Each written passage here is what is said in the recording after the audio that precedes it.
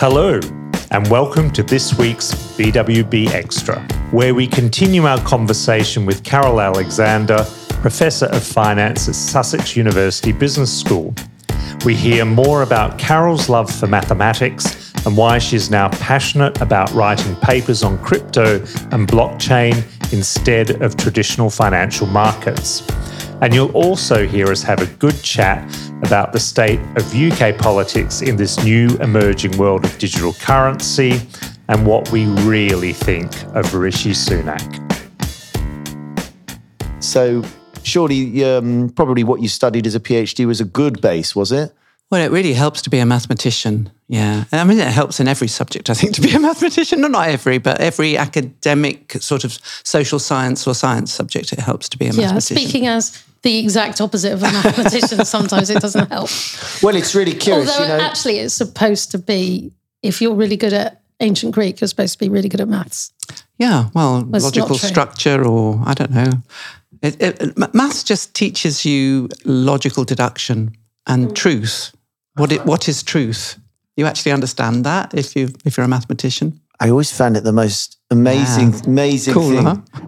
That's algebra. It's the most amazing thing that we have this system where we can describe anything. We can describe any system in the real world and then come to these other conclusions. I mean, that's right. That's exactly what truth is. It's all relative. You set up axioms, and then you apply the process of logical deduction.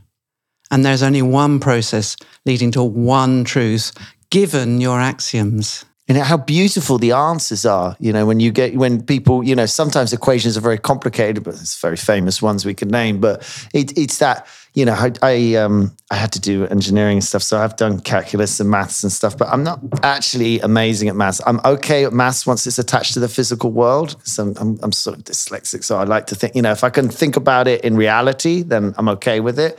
But the moment it becomes more pure, I found that because it's really a language at that point, isn't it? It's a sort of, as you say, a statement of logical facts that you sort of manipulate, and you have to understand these systems of calculus and so forth. It's a lot in common with language, yeah. And what's the sort of how often would you write a paper then? How often do you bang out Publish a paper? Or be damned. That's right. Yeah. When published or be damned. Like in academia, certainly I only know about Greek people. Yeah, classics academia. But, the whole thing for academics is publish. Exactly. In fact, you had one of the questions which I deleted because we've got too many other questions to answer. But I was supposed to talk about the best advice I was ever given by my wonderful PhD supervisor, long dead now. Publish or perish. Publish or perish. Mm-hmm. Get on with it. Get it out. Yeah. Don't be afraid. Don't procrastinate. So I've been publishing a lot recently on crypto and blockchain type things. But I go through phases. I mean, first of all, it was algebraic number theory. Then it was game theory. Then it was econometrics. Then it was applied statistics. Then it was advanced option pricing. I got more and more involved through the econometrics. I got into... What's econometrics? Econometrics is statistics and probability theory applied to economic problems. Okay. And game theory being an example of it. No, game theory is much closer to algebra. Okay. But it has some statistics as well. Okay. The one subject that I didn't really like earlier on was the calculus that you were talking about. Oh my God. Didn't much like calculus. It's tough. But it's necessary. I mean, I think the lovely thing about finance is that you need to use so many different branches of mathematics. So my recent papers, I use quite a lot of algebra still. In fact, going back to my wonderful PhD supervisor, he died at 98, and we published our last paper together on the centenary of his birth. So he'd worked on it with me, and then he died, and then we sort of arranged the publication, something called Random Orthogonal Matrix Simulation. And I'm still working on it, also with his grandson. Can you explain it in very layman terms what that title even means? Random Orthogonal Matrix Simulation.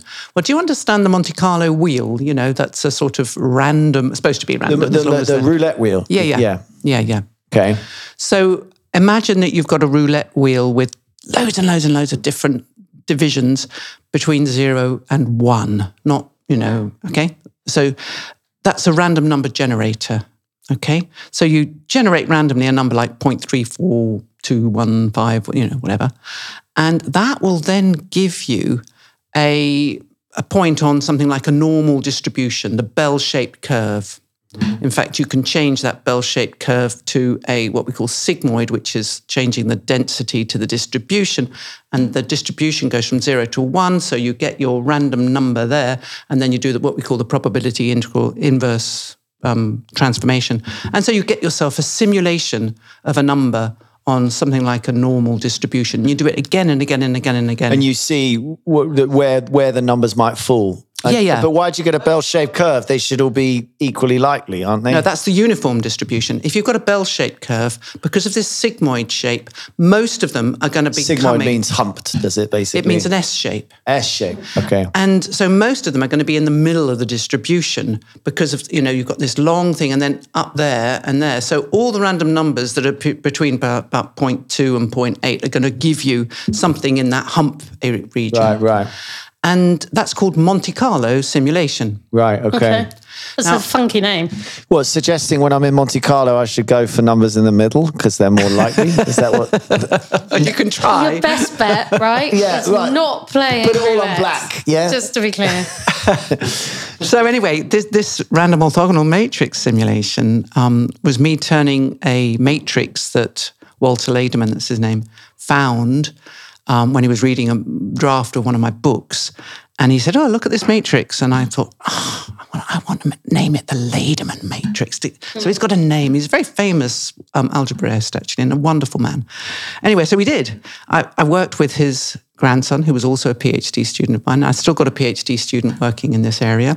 And we're publishing lots more papers on. It's a generalization of Monte Carlo simulation. Well, I just about followed some of that. As in, me too. And that's kind surprising. I kind of understand the concepts, so that was well described. But it's fascinating how these sort of problems are out there, and mathematicians, continue to work on them. I don't know if you've ever heard that story. There's these prizes out there, and there's one for £1 million, and the guy solved it, and they tried to get hold of him for ages, and then they went and banged on his door eventually. So and he wouldn't open the door, and they shouted through the letterbox, "We've got £1 million. You've solved the thing." And he said, "Go away." And he said, "I'm working on the next problem. Leave me alone." And they were like, "But and that I always think, people. So a lot of people are motivated by money, and some people are motivated by power, and some people are motivated by people, whatever. But is it just mathematicians? True mathematicians, Sounds they're like motivated by riddles, truth. almost like Yes, the enjoyment of the work. The enjoyment of the work. Research. I love research. And to a mathematician on that level, it's like £1 million is just. It doesn't mean anything to me. It doesn't make you happy, does it? It doesn't make you happy. How does the teaching fit in with that? Well, I do all my teaching at the moment in one term. So I'm sort of in penury between October, November, December, and a bit of January with all the marking. In penury means... Well, I'm in shackles. Okay. I don't hang out with professors much. It's clearly showing. I may need a dictionary. Pippa will keep up with your knowledge of the English language is superb. But yeah. Okay, you're in shackles all year, yeah. No, only October, November, December. And then you're out. No, it's not the marking. It's the students I have about... At the moment, I have 2 undergraduate modules and a postgraduate module.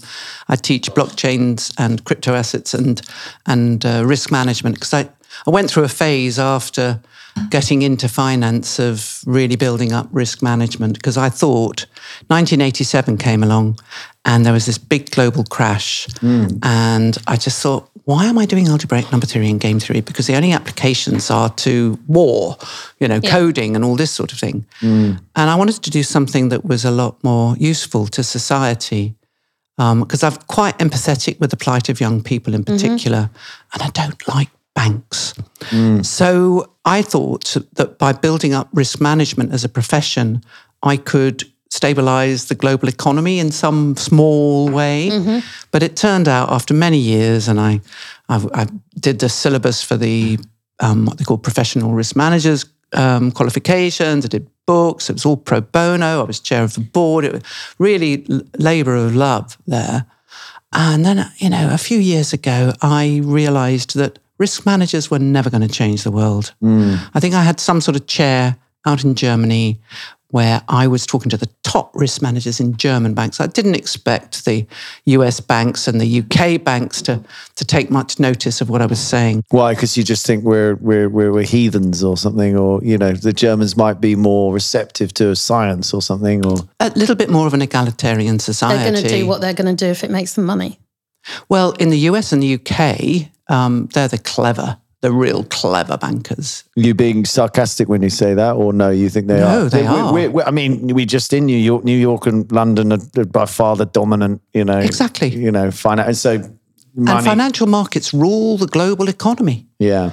Anyway, so there's risk management, and there's the Basel Committee, the Bank for International Settlements. They're putting all these regulations out, and in my opinion, these regulations are not necessarily the best thing for risk managers to comply with, because in my opinion, what you end Everything up with, is our opinion. Yes, We are everything in the safe room. is only in my opinion, but I do have some research that I would like to talk about, which is very objective, but I haven't done research on this. But in my opinion, the measuring of minutiae, all these risks that really don't matter at all, when the real risks are the rogue traders and the manipulation of financial markets.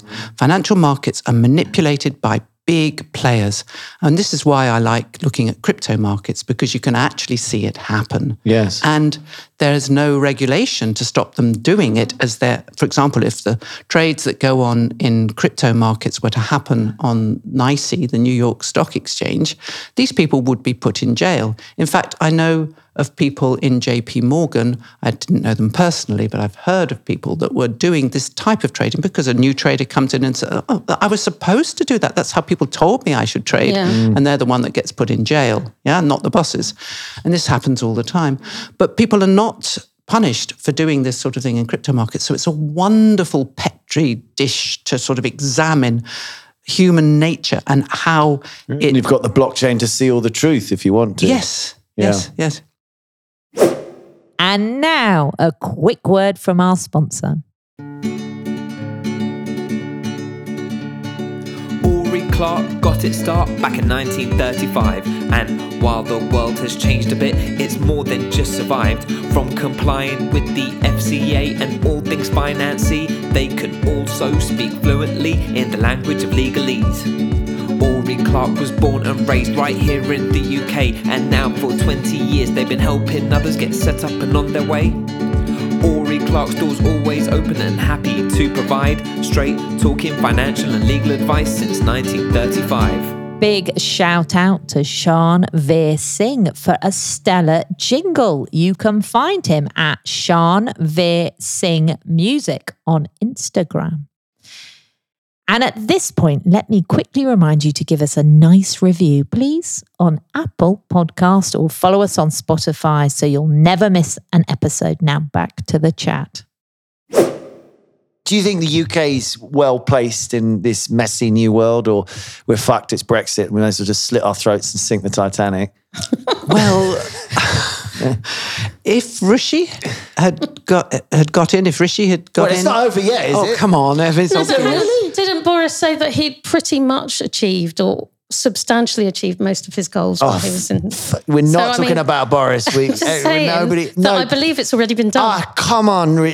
Fucking sense has to prevail, but please tell me you're telling me that it's not going to. But, sorry. Well, it depends. I think Liz Truss will be a sort of caretaker, and maybe Rishi will go back to being Chancellor. But they won't win an election with Liz. No. So, they might. But I think Rishi is clever enough and quick enough to actually understand these problems we've been talking about, and he could position London as a good centre for the crypto economy. I'm not sure Liz Truss knows what the crypto economy is. Indeed. Oh, she won't have a clue. And I have to say, I ain't particularly.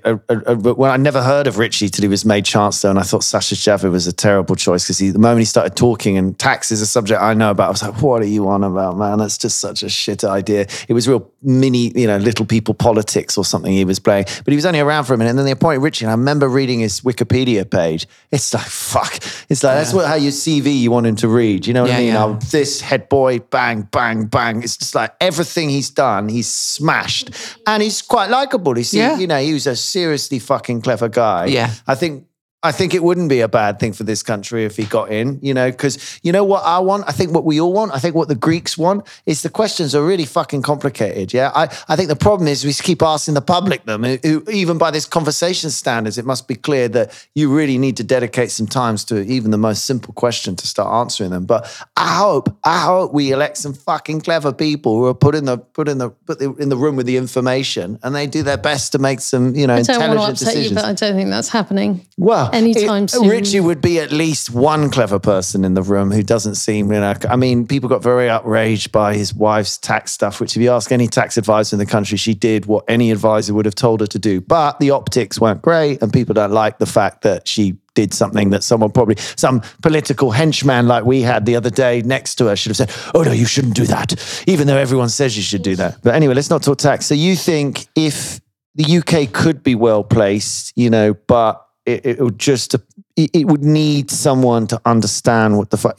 Maybe a better question: where's the Bank of England, the FCA, and all of those? They're the clever people who are supposed to understand finance, and we're supposed to be good at that in this country. Are they? And another one of my ex-students is policy advisor in the. Where is he? Well, that's good. She. Well, that's great. I'm glad she's been educated by you to have a deep understanding of these subjects, and I'm glad these subjects are being taught in Sussex University. Actually, she was from a different university, but nevertheless.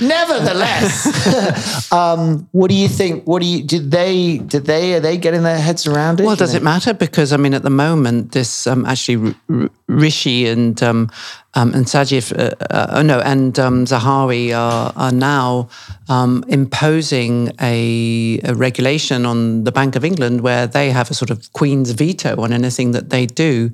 So Bailey is fighting that at the moment. So do you agree with that I don't it's like very American, very, very American. Government overreach. Yeah, it is. Anyway, so there's the PRA and the FCA, the Prudential Risk Authority, people who do the banks, and then the FCA who do like any financial. They activity. do the more retail, users. Yes, that there is a special fintech hub in the FCA. I'm not too sure about what the PRA are doing. Yeah. But, they are beginning to try to address these issues, but they've got a very, very long way to go. So that was this week's episode of BWB Extra, and we'll be back with a new episode next week. Until then, it's goodbye.